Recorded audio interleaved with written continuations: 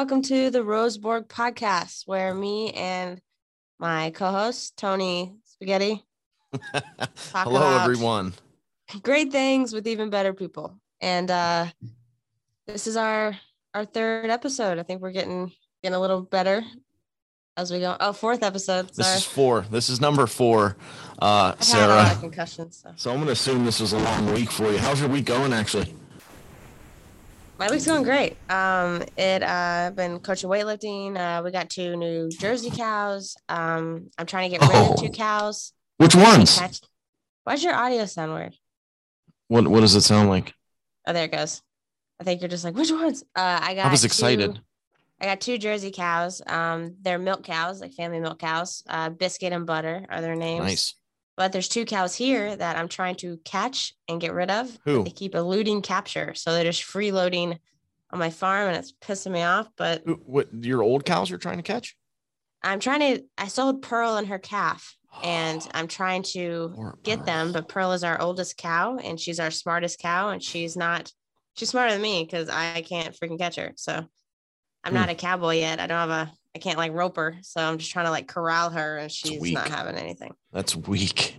How about you? Really, really good week. So did a lot of stuff for the aero business. Had a lot of meetings at work. 330. And man, that was a powerful episode with Brooke last week. I thought about the stuff we talked about all week long. I talked to my wife about it.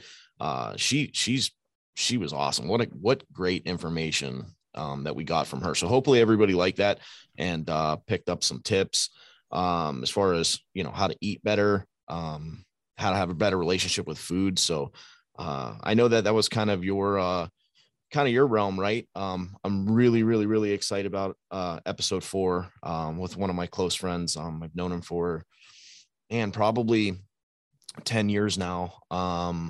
Being in the martial arts world, if you know anything about Brazilian Jiu-Jitsu, you have heard of the infamous Mr. Jiu-Jitsu, aka Mike Mijas. We'd like to welcome to the show. Hello, Mike. Guys, how are you doing? Thanks for having me on. Absolutely, Mike. Thanks for coming on. So don't be mean to us. No, Mike's a gentle giant.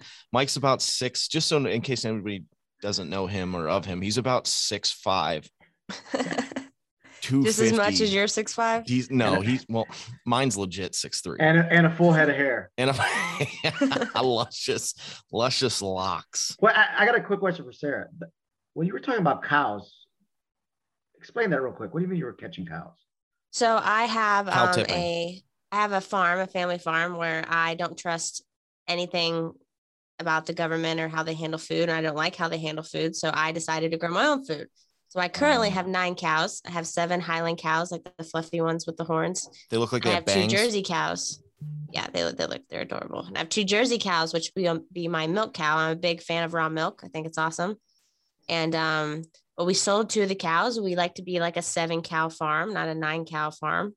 And I can't catch her. They're in a 5-acre pasture right now until we can rotationally graze them. And she's our only white cow, and she's like white lightning. She's just quick on her feet. That is awesome. Thank you. If you ever come by with Tony, we'll make you a steak. Yeah, you can butts right out. I am a steak addict. I thought you were telling me you're vegan. I was like, no.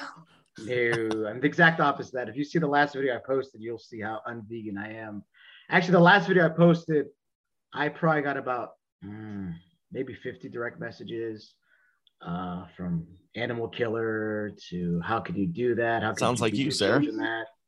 Yeah. It's Ed brought me a cow, and I posted the video, and people just went absolutely nuts. Because I said in the video, because all I said in the video, if you're a vegan, please look away. That's all I said, and then it's usually vegans don't like me. I'm not sure why. Like, I'm a vegan and I did not look away, so I am angry. Yeah, it's just why look. You know that I eat a lot of meat. I post that I eat a lot of meat. Everything I do is based around meat. So it's I think the funny thing is, and like I posted this, that like if you're a vegan, you're really not doing what you think you're doing. So as far as like my farm, right? I a bit of my land is for hay, so the cows can still eat grass. I just feed grass during the winter. And you should see how long the turkey vultures hang out on my farm after the plows go through, after everything gets hayed. A bunch of things die. Things get caught up in the machines, and I mean, that's just kind of how it is. So like, if my one animal dies for me to eat, a lot of animals die in agriculture, more than anything. So like, never thought about that. Is it just this animal you don't want to die, or is like, the ones that are in cartoons people don't want to die? Bears, pigs, deers, anything that looks like it could be in a kid's comic. We don't want that to die, but that's not reality. Bears are delicious. Yes. Yeah, I've had a bear. I love bear. I've had a bear. It's delicious. That's like sweet beef. It is. Best. Sarah cooked me some bear one time. It was fantastic. Yeah, it was sweet. Okay. It was really, really good. I'm big on like women's, like, I think women and men both have roles in relationships, and my role in a relationship is to cook and provide for my family. So I throw down a bear meatloaf. I love it. So what's up? Hey, Mike. So before we get ahead of ourselves, you're probably going to get called Mike, and you're probably going to get called Mr. Jiu-Jitsu, Mr. JJ. So you're going to have to respond to all three, but, tell us a little bit about yourself. Obviously there's jiu-jitsu in your name. So, or in your alias. But tell the listeners, if they have not, looked you up or followed you yet, tell us a little bit about yourself. Who are you? I am a middle-aged nobody in the middle of Ohio. That's a rough start. That is a rough start. So I started, most people know me through martial arts. I started training mixed martial arts in 1996.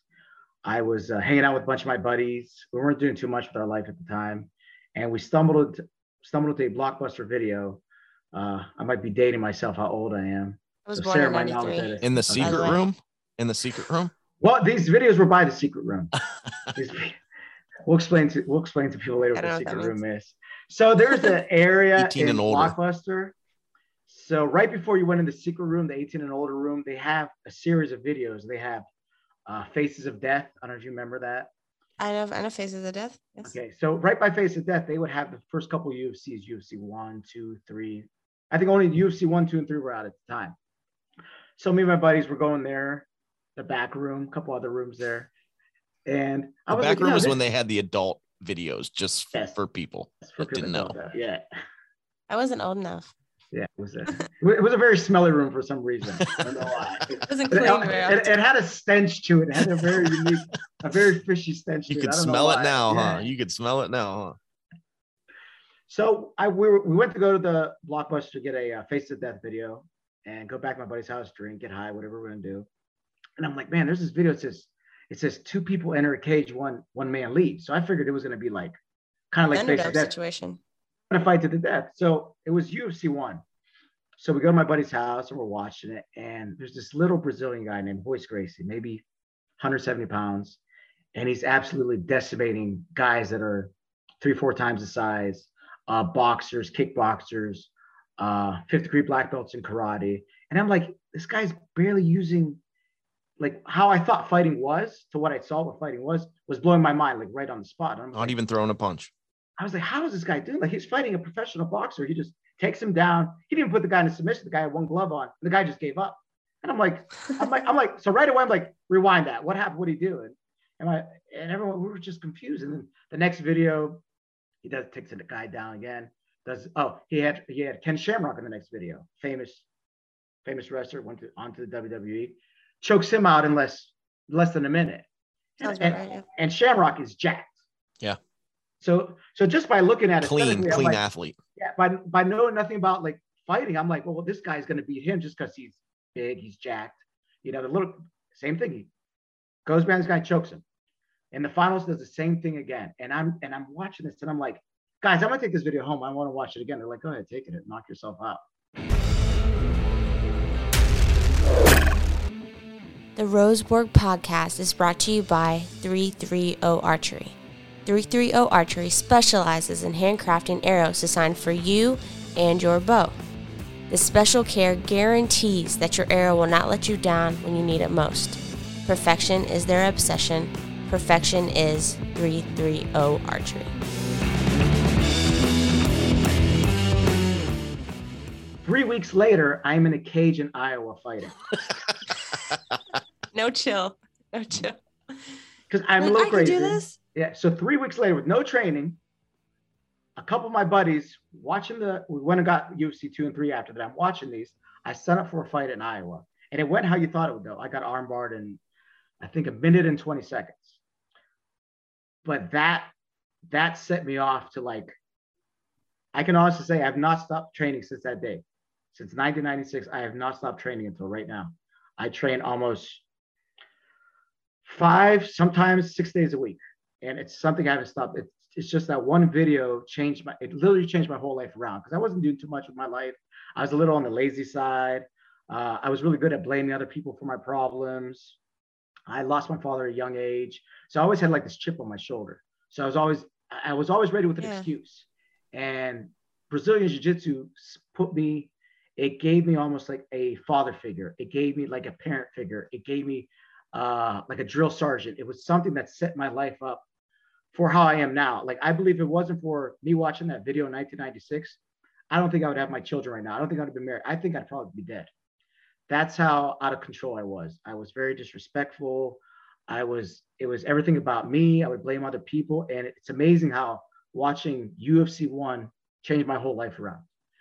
And after that, I got really into it. There was a gym in Cleveland, Greg Kramer's Brazilian Jiu-Jitsu. It was the only place to do Jiu-Jitsu, not just in Ohio, between California and Ohio. It was the only other Gracie gym. And I would drive to Cleveland every day. I would train. I would go every day. But I wasn't into the jiu-jitsu part as much as I was into the MMA part. So for about 10 years, I really focused on MMA. I fought about 7 times. My record was horrible. I was 3-7. It wasn't really a great record, but I was really into the MMA part. Then when I was 27, I fought for the amateur no holds barred belt. After that, I was kind of over it. I was like, this really isn't my thing. I really didn't actually enjoy punching people, believe it or not. It was just, my life had kind of changed at that point. And so I got more into the jiu-jitsu part. If you know anything about jiu-jitsu, it's like MMA, but there's no punching, there's no kicking. It's more like wrestling with submission holds. You take the guy down, there's takedowns, there's painful submissions. Of course, you tap, there's leg locks, there's chokes, but it sways a little bit from MMA. It's not as violent as MMA. So I did jiu-jitsu, which I still did jiu-jitsu. I competed a lot, especially from 33, 35 till I was 40. I competed a lot. There were some years I did almost like 25 tournaments in 1 year. So I did a lot. They were all local. I never did any, I did a couple of big tournaments, but everything was usually like between PA, West Virginia. I did a couple in Kentucky, Tennessee, but nothing. I didn't really go that much far out. I fought overseas. I did some pancration matches, which you can hit, but with open palm. That's what pancration is. That's root. Basically like that. And I fought there. I won the European Championship. I won the World Pancration Championship. I won a bunch of tournaments over in Europe. I fought in Ukraine, believe it or not. I got that. It was nice doing pancration. I got to fight all over the world, which was pretty cool. So jiu-jitsu, I still do to this day. The last time I competed was in 2000. I fought at Fight to Win. When was that, Tony? That was probably 4 years ago, maybe 4 or 5 years ago. 2016, in Cleveland, I think. Yeah. That was pretty much the last time I competed. Right now, I'm focusing on my kids. I am going to compete again, though. Yeah, I was like, you in that itch? It's about that time? I'm getting that itch. I get the itch almost like, I get the itch, and then I wake up in the morning, and it takes me about 30 minutes to get out of bed, and the itch goes away pretty quick. I have a lot of interest, but I am going to compete. I promise my kids that I will do a jiu-jitsu tournament with both my sons, because they want to compete at the same time. I'll never compete in MMA again. I promise you that, unless there's a really big paycheck attached to it. Sure. You know how there's in so many cultures, there's a thing that a boy does that turns him into a man. It's been throughout time. That's a thing. Do you think have you thought about is your ritual of turning your sons into men or your boys into men? You think that's going to be jiu-jitsu based? It started from the moment both were born. They were doing jiu-jitsu. Both my kids, I was probably doing jiu-jitsu with them 1 year old. I was doing it both of them. They both competed in jiu-jitsu. But they really sucked when they were a year old, huh? Doing any Working, yeah, they weren't that great. They weren't that knee on great. belly. Yeah, they're still not that great. Just always, yeah, on their back. But yeah, it's something that just by living with me, they're gonna have no choice of doing it. And like I said, I don't force. Now, when I make my kids do martial arts and jiu-jitsu, a lot of people get offended because people like, should your children have a choice of training? And the way I look at it is like, would you make your child brush their teeth every day? You Yes. would, right? Yeah. Okay. The life skill. But sometimes kids don't want to brush their teeth, right? Right. Sometimes kids don't want to wipe their butt. Sometimes kids don't want to go to school, but we still make them go, right? Yes. So I believe martial arts education should have the same views. I'm not saying he needs to go compete, but he needs to have a steady dose of it weekly of martial arts. I'll show them punching. I'll show them kicking. I'll show them takedowns. I'll show them every week. I show them a little something besides the rest of them that they do. And there's days where they're like, Dad, I don't feel like training. I'm like, yeah, I know you don't. Well, we're going to train because it's a life skill I'm giving you. Because just like you make a kid brush their teeth, when they're 22 years old, they're not going to be mad that you made them brush their teeth. They're going to be happy that, guess what? I spent all this money on dental surgery, on dentures or anything because my dad made me brush my teeth. Same thing with your kids that want to go to school. Now, hey, guess what? You can read now because I made you go to school. The same thing as I believe is with martial arts education. It's, yes, the kid has multiple options, but training, especially physical training, self-defense, I believe it's up there with math. It's up there with brushing your teeth. It's up there with learning and reading and writing. I don't see the difference between martial arts or physical education and reading a book. Yeah, I mean, absolutely. I agree. Mike, so tell me a little bit about, if I'm not mistaken, and I may have got this mixed up, but weren't you one of the first sanctioned fights in Ohio? First unsanctioned fight in Ohio. Oh, unsanctioned. So, yeah. They didn't start sanctioned fights till later. What's the difference between sanctioned and unsanctioned? The Athletic Commission governs it. Oh, so you just were fighting without the Athletic Commission governing it? Yeah. So I did a fight in 1996 at the ITAM in Cleveland. ITAMs are like they're like clubs. I don't know how to explain what an ITAM is. It's like the Eagles or like like the Army Navy. Like a VFW? Yeah. Something like that. So I fought in that. I fought under, I used to train with Brad Kohler. I don't know if you guys remember Brad Kohler's. He fought in a couple UFCs. He has a famous UFC video where he acts like he's going to take the guy down and he punches him and he stones him and knocks him out. Short, jacked wrestler. Mm-hmm. And I don't know if UFC 8, 9, or maybe 10, somewhere around there. But he was running these fights, and I was going up to training with him. I went down to Columbus and I trained with the Hammer House sometimes. So I got hooked up with all these people. And this was like the first ever like MMA fight. We're in a ring, no weight divisions, no gloves. We just went in there and I fought 4 times that night. You fought tournament style, and I lost in the finals.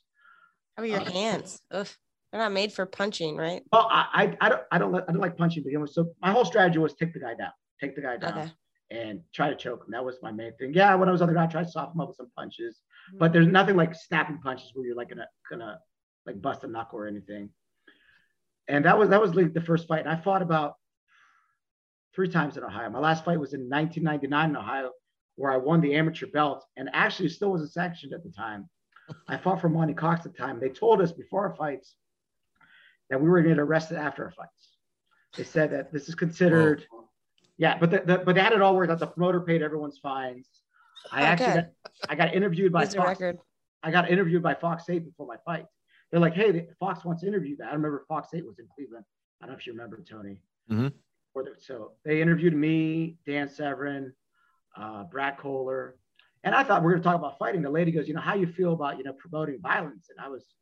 And I didn't know what to say. I was like, I sound like a dumb jock. I'm like, I'm just here to compete. I didn't know what to say. I was like, I'm not promoting violence. I would love to find that interview. Like, I just hug people really hard in certain parts of their body to make them sleep.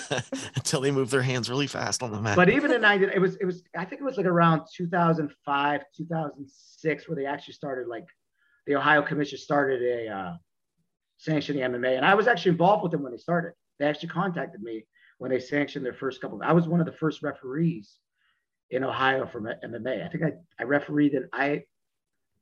They fought in Niles. What was it called? IBFL. I remember what you were talking about. Wasn't Jeremy Horn your ref? Jeremy Horn was for my final match. Yeah. Yeah. My final match had a lot of historical things. Rich Franklin was on my undercard. Whoa. Ben Rothwell was on my undercard, and these guys all went to be famous. UFC fighters. Yeah. Yeah. I went on to be a has-been. You're welcome. I would disagree. Nothing. So, Mike, where does this this no excuse attitude come from? Right. So that's something that you kind of mentioned earlier a little bit, but where does this, was there something growing up, or was it something that kind of you flipped a switch on at a later age? But go into that a little bit. So it's, honest to God, it's once I had my first child, it's when it flipped. And people always say, like, when you have a kid, your life's going to change.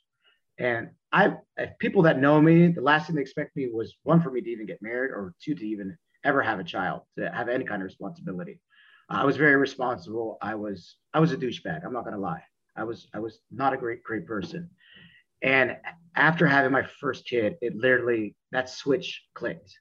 And I'm like, I need to do whatever it takes to not just provide for this kid, to be there for this kid, not just financially, but physically. I remember driving him home from the hospital. My wife's like, hey, it's 55 miles per hour. I was going like 20 miles per hour on the highway. Like, it's something switched to me. And then it increased every day. Every time I would look at my child, I'm like, I need to do whatever it takes to protect this child. I need to also take care of me physically. I need to watch my health. I need to live as long as I can to be with this child, because I lost my father at a young age, So I need to do whatever it takes to be as long as I can. And I also need to leave a good influence with this kid. I need to live him more than just money or this. I need to leave him with that education, that martial arts education, that this is the one thing you'll have for the rest of your life. This is something you'll pass on to your children. You can pass on. This is something that will protect you. This is something that will almost encircle everything in your life. When you go to school, when you get married, how you treat your wife, how you treat your family, how you treat your friends, it'll change everything about you. So it's something that I'm like, I need to teach this kid everything that I had to learn the hard way. I don't want my kid to have to watch a UFC video and 3 weeks later step in a cage. I already did the dumb shit. Do you think that because like that one UFC video influenced you so much that it you completely changed your life? It did. So 100%. Do you think that like you knowing that one influence can completely change someone's life? Do you think that kind of sets the tone for like, you're like, I'm going to influence my kid more than anyone? Yes, 100%. I better step up. Like if one influence does this much to someone's life, like what's that say about how I'm raising my kid? I think that's scary yet awesome at the same time. Yeah, absolutely. Oh, exactly, Sarah. I agree. So Mike, one of my favorite posts of yours, and I was reading some to Sarah earlier before the podcast. We were laughing hysterically, but the number one post that you make that I think causes the most controversy are lazy parents, is what you describe them as. So tell us a little bit about where that came from and what you would describe as a lazy parent. So usually I talk about people's physicality. Like I tell people, look, if you can't go up a flight of stairs, it means you're physically out of shape. I'm not calling you. And a lot of people think I've never called anybody fat. I've never called anybody obese in my post. A lot of people get it wrong. They're like, oh, you're fat shaming people. And I tell people, I challenge people all the time. I want you to go through any of my posts and see where I've ever used the word fat. I will not use that word. I will never think. I just tell people you need to be physically in shape. And then people take that as fat shaming. I tell people, look, if you're in shape or not. If you can't go up a flight of steps, you're out of shape. I don't have to say. What purpose are you serving? Yeah. So I'm like, if you can't go up a flight of steps, what else can't you do? What else can't you do for your family when they need you in an emergency situation? A lot of people think I'm just talking about jiu-jitsu. Jiu-jitsu is just one aspect of what your family needs from you.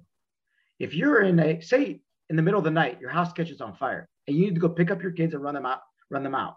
Can you physically lift up two kids? Can you run them down the steps? Could you? That has nothing to do with martial arts. You get in a car accident, you need to rip your child out of the car. That takes strength training. That has nothing to do with martial. That has nothing to do how hard you can punch someone or how badass you are. So your child starts choking. Do you know first aid and CPR? All these basic things that a parent needs. And then, okay, I have my way of saying it. It does piss people off, but it gets the point. People know what I'm getting to. They might not admit it. They might get mad at me. They try to troll me, but they know what I'm getting to. They know that you as a parent, it's your obligation to protect your kid in all aspects, not just from someone trying to kidnap them, but they fall in a pool.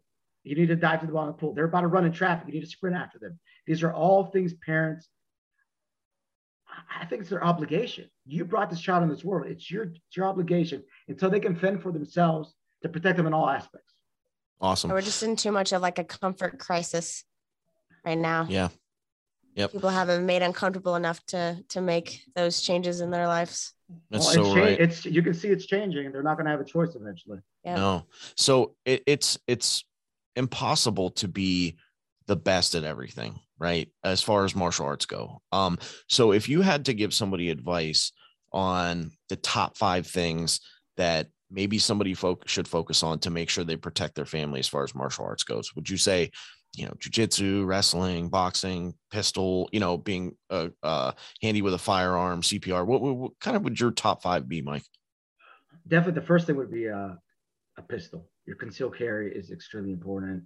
It's anybody can use it, no matter disabled people can use it. Anyone can use, I know people can shoot with one finger, one arm. I know disabled veterans that can shoot multiple ways. I think a concealed carry is probably one of the most important things. That's probably number 1 right there, concealed carry. And then I do like jiu-jitsu, but if any kind of grappling art, if you added freestyle wrestling, folk style wrestling, I like Brazilian jiu-jitsu because it covers it all. It's got a little wrestling. It's got it's got the chokes in there. It's got the takedowns. It's got the body control, but judo would be great. I would pick Brazilian jiu-jitsu just because I enjoy it. And I know that anybody can do it. You don't have to be. So at our gym, what's the oldest black belt on the mats? How old is he? Mr. T, I believe Mr. T's 79 now. Oh, yeah. I think he's in his 80s. He's 80? I think so. Yeah. Because I remember him being on the news and they said he was like 80 something, but Sarah, 80 some year old black belt rolls with. I roll with him all the time. Yeah. And he doesn't go light. He goes hard. Hard. I think I saw Shayna Baszler shared this the other day. It was like a list of, I don't know if it was like UFC, like champions or whatever, but the amount of jitsu guys versus the other like specialty guys, martial arts. Yeah, the other martial arts, like the jiu-jitsu was way above anyone else. Like there was like one taekwondo, like one karate, then the jiu-jitsu was like, whew. Yep. Strength training. Definitely strength training is something very important. It's, I would almost, if you're not going to do martial arts, I would put strength training right after the gun. Strength training is very important. It's one, it keeps injuries away, health longevity. You can always use strength training in an emergency. There's good strength training. I mean, like a real program, probably Sarah, like someone with a real. Someone that as long as you're on a correct, there's some people who just go to the gym, they'll go to Planet Fitness and they'll do some stuff. I don't consider that strength training. You're still being in shape, but real strength training. Yeah. You know what I mean? Something where you need to use physical strength, not to open jars, but to protect yourself, to get yourself out of an emergency, to get your family out of an emergency. So I think strength training is very important. 4, definitely cardio. Cardio is definitely a must. It's 5,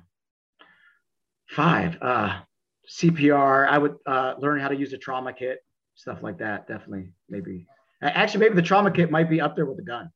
Yeah, March, everyone. March. I think. What's March, Sarah? Tell them. March is so it's a list you go down if like you see someone in a stress situation. So M is for massive hemorrhaging. No one can bleed, for very long. A is airway. MAR is respiratory. C is circulatory system, which is like your heartbeat and stuff. And H is hypothermia. So if you do all these things, everyone, and then you ship them to the hospital and they're too cold and their body temperature 70 by the time they get there, they're not going to make it long. Yeah. March. That's a great point. So that's a good list, Mike. I gotta ask the cliche question: is jiu-jitsu for everyone? Is it real? It's for everyone to try. Okay. There you go. It's not for everyone to stick with, though. You should make a shirt like that. Well, there's a famous saying I have out that people have put on shirts. Go ahead. Sure. And I told people that, jiu-jitsu is for everyone. But then after 6 months, it's for like half those people. In a couple of years, it's about even for less. And about 10 years later, it's about for about 3 or 4 guys left. It's there's a high turnover rate in jiu-jitsu. Why do you think that is? There's a lot of ego involved with jiu-jitsu. The ego in jiu-jitsu is it's out of control. And we don't talk about it in jiu-jitsu. We keep it hush hush. We say leave our ego at the door, but it's very hard. Imagine you're training for 3 years straight. You take a month off, you actually go like 4 months back. Yeah. So when you go back to training, you got to restart your cardio. You have to restart everything. It's starting from every time you take too much time off, it's like starting all over again. It's very hard. And it's very hard if you've been doing it for 3-4 years and you take a year off and some new kid that just started comes and wipes the map, just wipes you up. You go back to your car and you're like, what the hell? And it starts fucking with your head. And that's why a lot of people don't come back. It's very hard to be seen starting from the bottom. The Rowesborg podcast is brought to you by Rowesborg, where family, farm, and fitness all come first.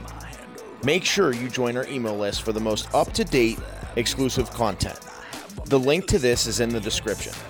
We would greatly appreciate it if you would give us a follow, share our story, and leave us an honest review. Thank you for listening.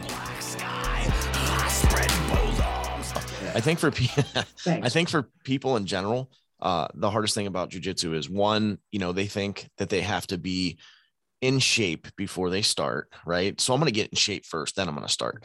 2, I think that, for a human being to get to the point where if you don't tap, something breaks or you become unconscious and you roll with somebody who just does that to you over and over and over.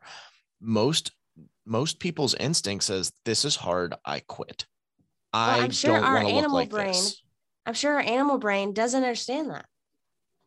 It's like, we have fight or flight. And if you're fighting your hardest for hours and you're still passing out or still feeling danger or still feeling defeated, I'm sure animal brain is like, dude, we got to leave. What's happening in here? Yeah. This is not a place we need to be in. This is not going to help our longevity in life. We're dying all the time. Yeah. Yep. But if you're in the right gym, and I think that has a ton to do with it. And I'm not saying fake teachers or this or that, but the atmosphere of a gym will build that camaraderie, that family type atmosphere. And those teammates, as much as you don't want to come, maybe some days where you start feeling like crap, you'll get the call like, Mike, where are you? Like, let's go, man. Like that's the stuff that I think separates some good gyms from some bad gyms. And it's not world champion medals and it's not ADCC, this or that. It is the gyms that get it and the teams that get it have that true team atmosphere. Would you agree with that, Mike? So I agree with some of that, and I'll explain to you what I'm talking about. Sure. So when it comes to my training, I'm extremely selfish. So I will train with anybody. I just need to train. I don't care if now there's some people where I absolutely won't train with, but if you're like a rough training partner, I'll still train with you. If you are the douchiest training partner, if you're known to hurt your partners, I'll still train with you. It's all to me I'm selfish. So you're known for hurting people. I want to see if you can hurt me. You're known for being the baddest motherfucker in the gym. I want to see it. Even at about to be 49, I still do that. And I still think that keeps me interested. But to your point also, as someone newer, if you don't have a good atmosphere, they're gone. They're going to be gone. They're not going to stick with it. So I come from a more selfish standpoint. I'm always challenging myself, especially if I hear if you're hurting partners. That's who I want to train with. I want to get with the guy who's bending people's fingers, who puts his chin in the guy's eye when they're grappling, who scratches.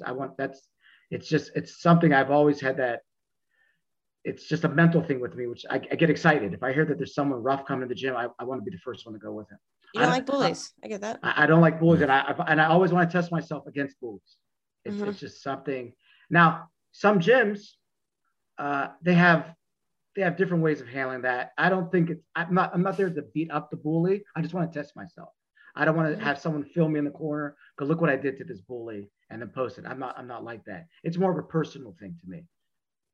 And I think too, like, I think it's important that gyms, when someone new comes in, they're like, we're gonna try to make this guy quit, or we're gonna, that kind of mentality, I think is, I've, I'm not, haven't trained as long as you guys, but I've dabbled, and I've definitely been to gyms where the point was to make people quit, and so they don't come back. And the people who do come back have heart. And I agree to an extent that it should be hard. Training's hard. So, we should do, fire some live rounds.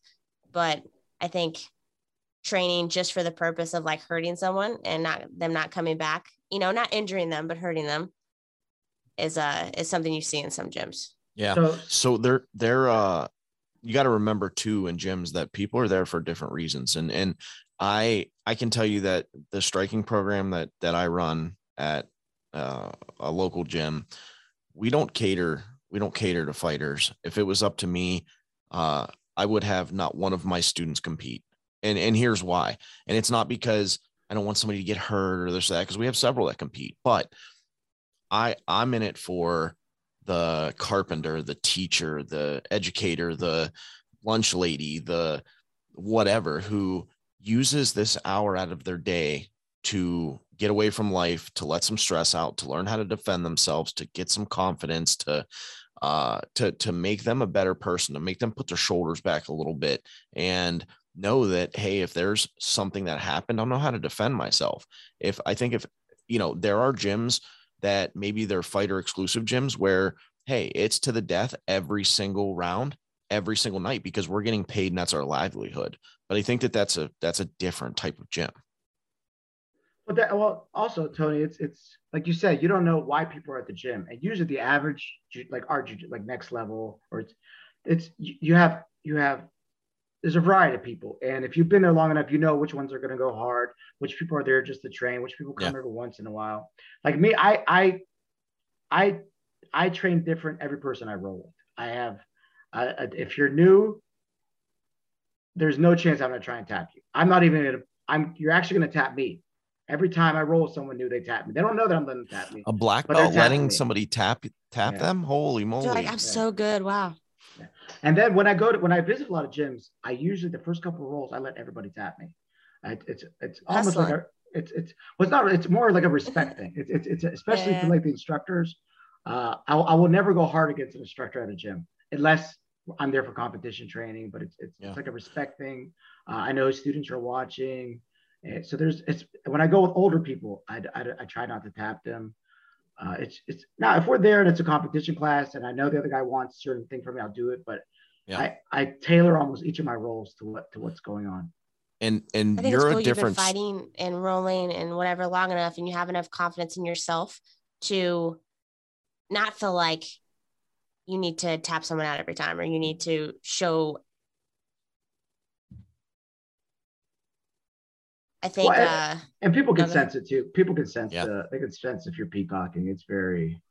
I know when someone comes in, and I know I could, it's just from watching someone's movement, how they react. I know exactly what someone's up to. And you're a different story too, because, the black belts always have the targets on their back, right? You're always going to get the hardest roll because I want to impress the black belt. I want to tap the black belt. I want to, so you're going to get it. You probably get it worse than anybody. And if there's any disruption in my internet, it's storming upstairs so bad. So if there's any disruption, did it start storming? It's so bad, man. My dog's screaming, crying, trying to pet him so he doesn't. I know it's calling for a tornado too or something. So yeah. Yeah. Well, I'm already in the basement, so I guess if my wife comes, my cows, like, they're different breeds, so the Highlands don't give a shit when it rains. They'll stand there and eat, and our jerseys were like under a tree, like, help us. Mike, do you ever see with your lifestyle and eating and stuff like that, do you ever see yourself moving out of the burbs and getting into some farm life later on in life? Has that ever been a goal?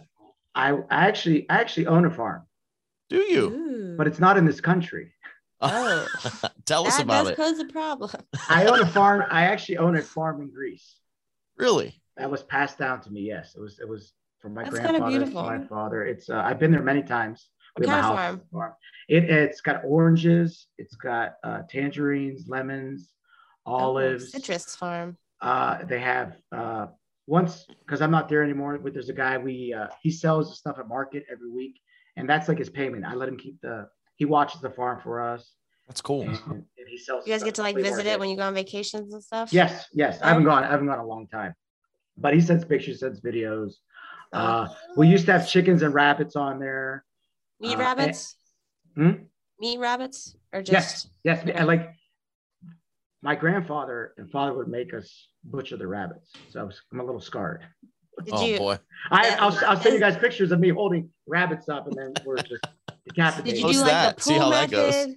Did you do like the shake method? Did you No, they would well, the chickens they would cut the heads off and then let them take off. And and I'm 7 years old. I'm like, that's not right. Maybe that's why I'm so fucked up. But like the rabbits, they would just the heads right there. The goats. Like here, you have Greek Easter's coming up, and if you see my videos, if you see what goes on at my house during Greek Easter, it's we go get the goat, we go get a sheep.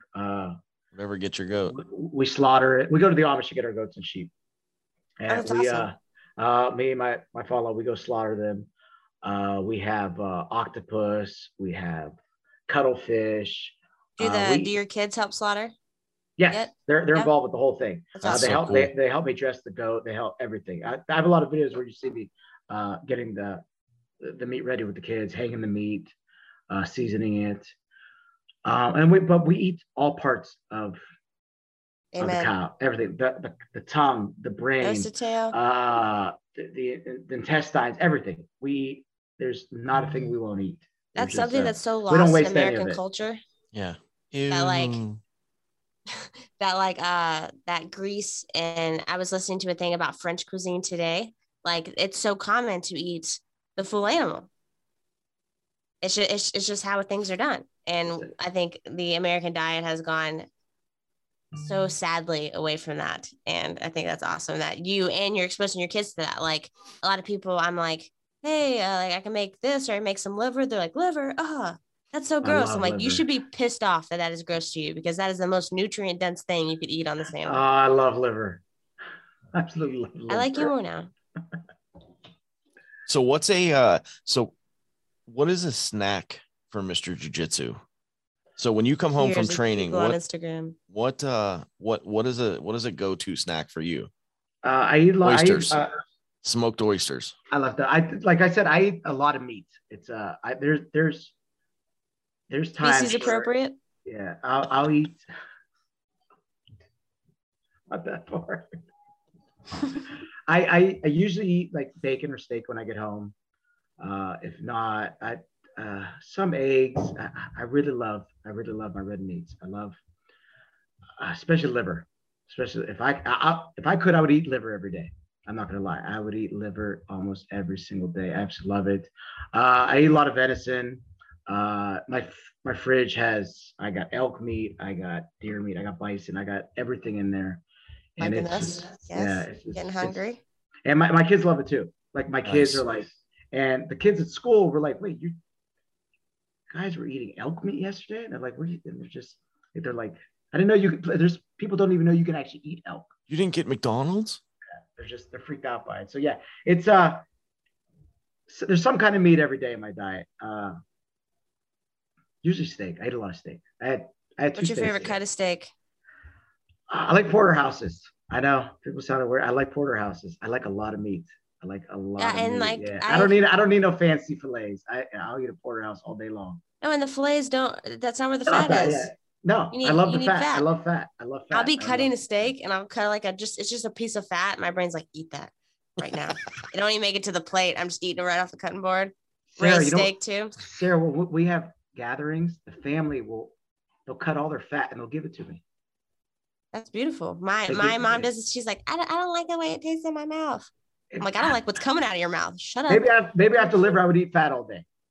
we should eat animal fats. We should be eating nose to tail. If we do eat grains, we should be sprouting those grains. Like, they need to be properly prepared for us to eat them. And raw dairy, raw eggs. I mean, it's a great book about, I think you get into it. I'm gonna have to check it out. Something I did is it's about 7 years ago. I really started heavy on the meat diet. 3 years ago, which this drives people crazy, I stopped eating fruit. It's been 3 years since I ate fruit. I have an avocado there and here, but I won't have oranges. I won't have apples. A banana rarity, but I pretty much like strawberries, blueberries. I just stopped eating all fruit, and I feel great. I'm not gonna lie. I feel better now than I was in my 30s and my 20s. And So I don't know like, if it was all the sugar I was uploading. I know people love saying, it's natural sugar. I'm like, it's still sugar. It's still Yeah. sugar you're putting in your body. And I think I get enough sugar out of all the steak I eat. yes. And like a lot of people, what people don't know is like, I haven't eaten a vegetable in years.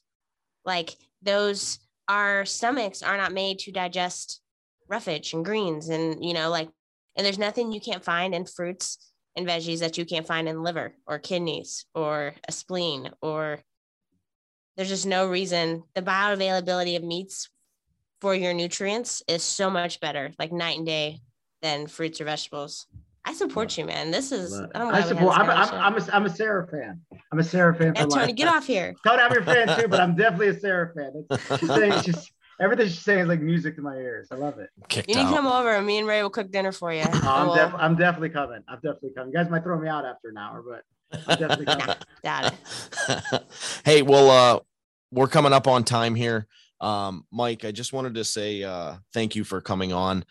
If you had to give somebody some advice, jiu-jitsu related, whether it's showing up for the first time or them on the mats right now, what's the advice that you would give somebody? Okay, think about if you went to the store and you bought a puzzle with 1,000 pieces, and if you went home that night and tried to put it together in one night, you're probably going to quit. You might play with it for an hour, 2 hours, and you're like, this isn't going to happen. You put it on a shelf and you'll never touch it again. Jiu-jitsu is one piece of puzzle at a time, and one piece takes a month, and then the next month another little piece, and the next month another piece. Then after years, you start seeing a beautiful picture appear, and that's your puzzle. You got to do it one piece at a time. If you try to go from A to C without stopping at B, you're going to fail every time. One little step at a time. Awesome. I love the process. I like it. Amen to that. Sarah, you want to hit him with it? Okay, I always pose this question at the end. If you could do one thing to improve someone's health, if you have one piece of advice, health-wise, does that have to be about jiu-jitsu? Doesn't it have to be about all meats? What would it be? Strength training. Strength training. Strength training. I think strength Why training is though? very important. Why? It's something you can use. It's something you will always use. If think about when people get older, they start losing muscle mass, and as you get older, you need to grab something before you fall. If you have that extra strength training built up over the years, you're going to last longer than the average person who doesn't have it, and can always save you in an emergency. You have to depend on yourself. You're your own policeman. You're your own doctor. You're your own savior. So if you have strength training, you can always do something. You can always save yourself. Be capable. I love it. Awesome. Mike, thank you again. Sarah, take us home. All right, guys. Thank you for listening to the Rowesborg podcast. Mike, Mr. Jiu-Jitsu, Mike Mijas. It was awesome to have you on the show. I came for the jiu-jitsu. I'm staying for the diet. It was a pleasure to meet you and talk to you. We'll see you guys next time. Till next time.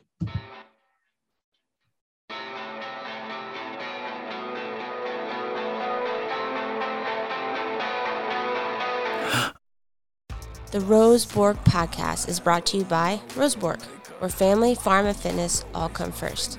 Make sure you join our email list for the most up-to-date exclusive content. The link to this list is in the description.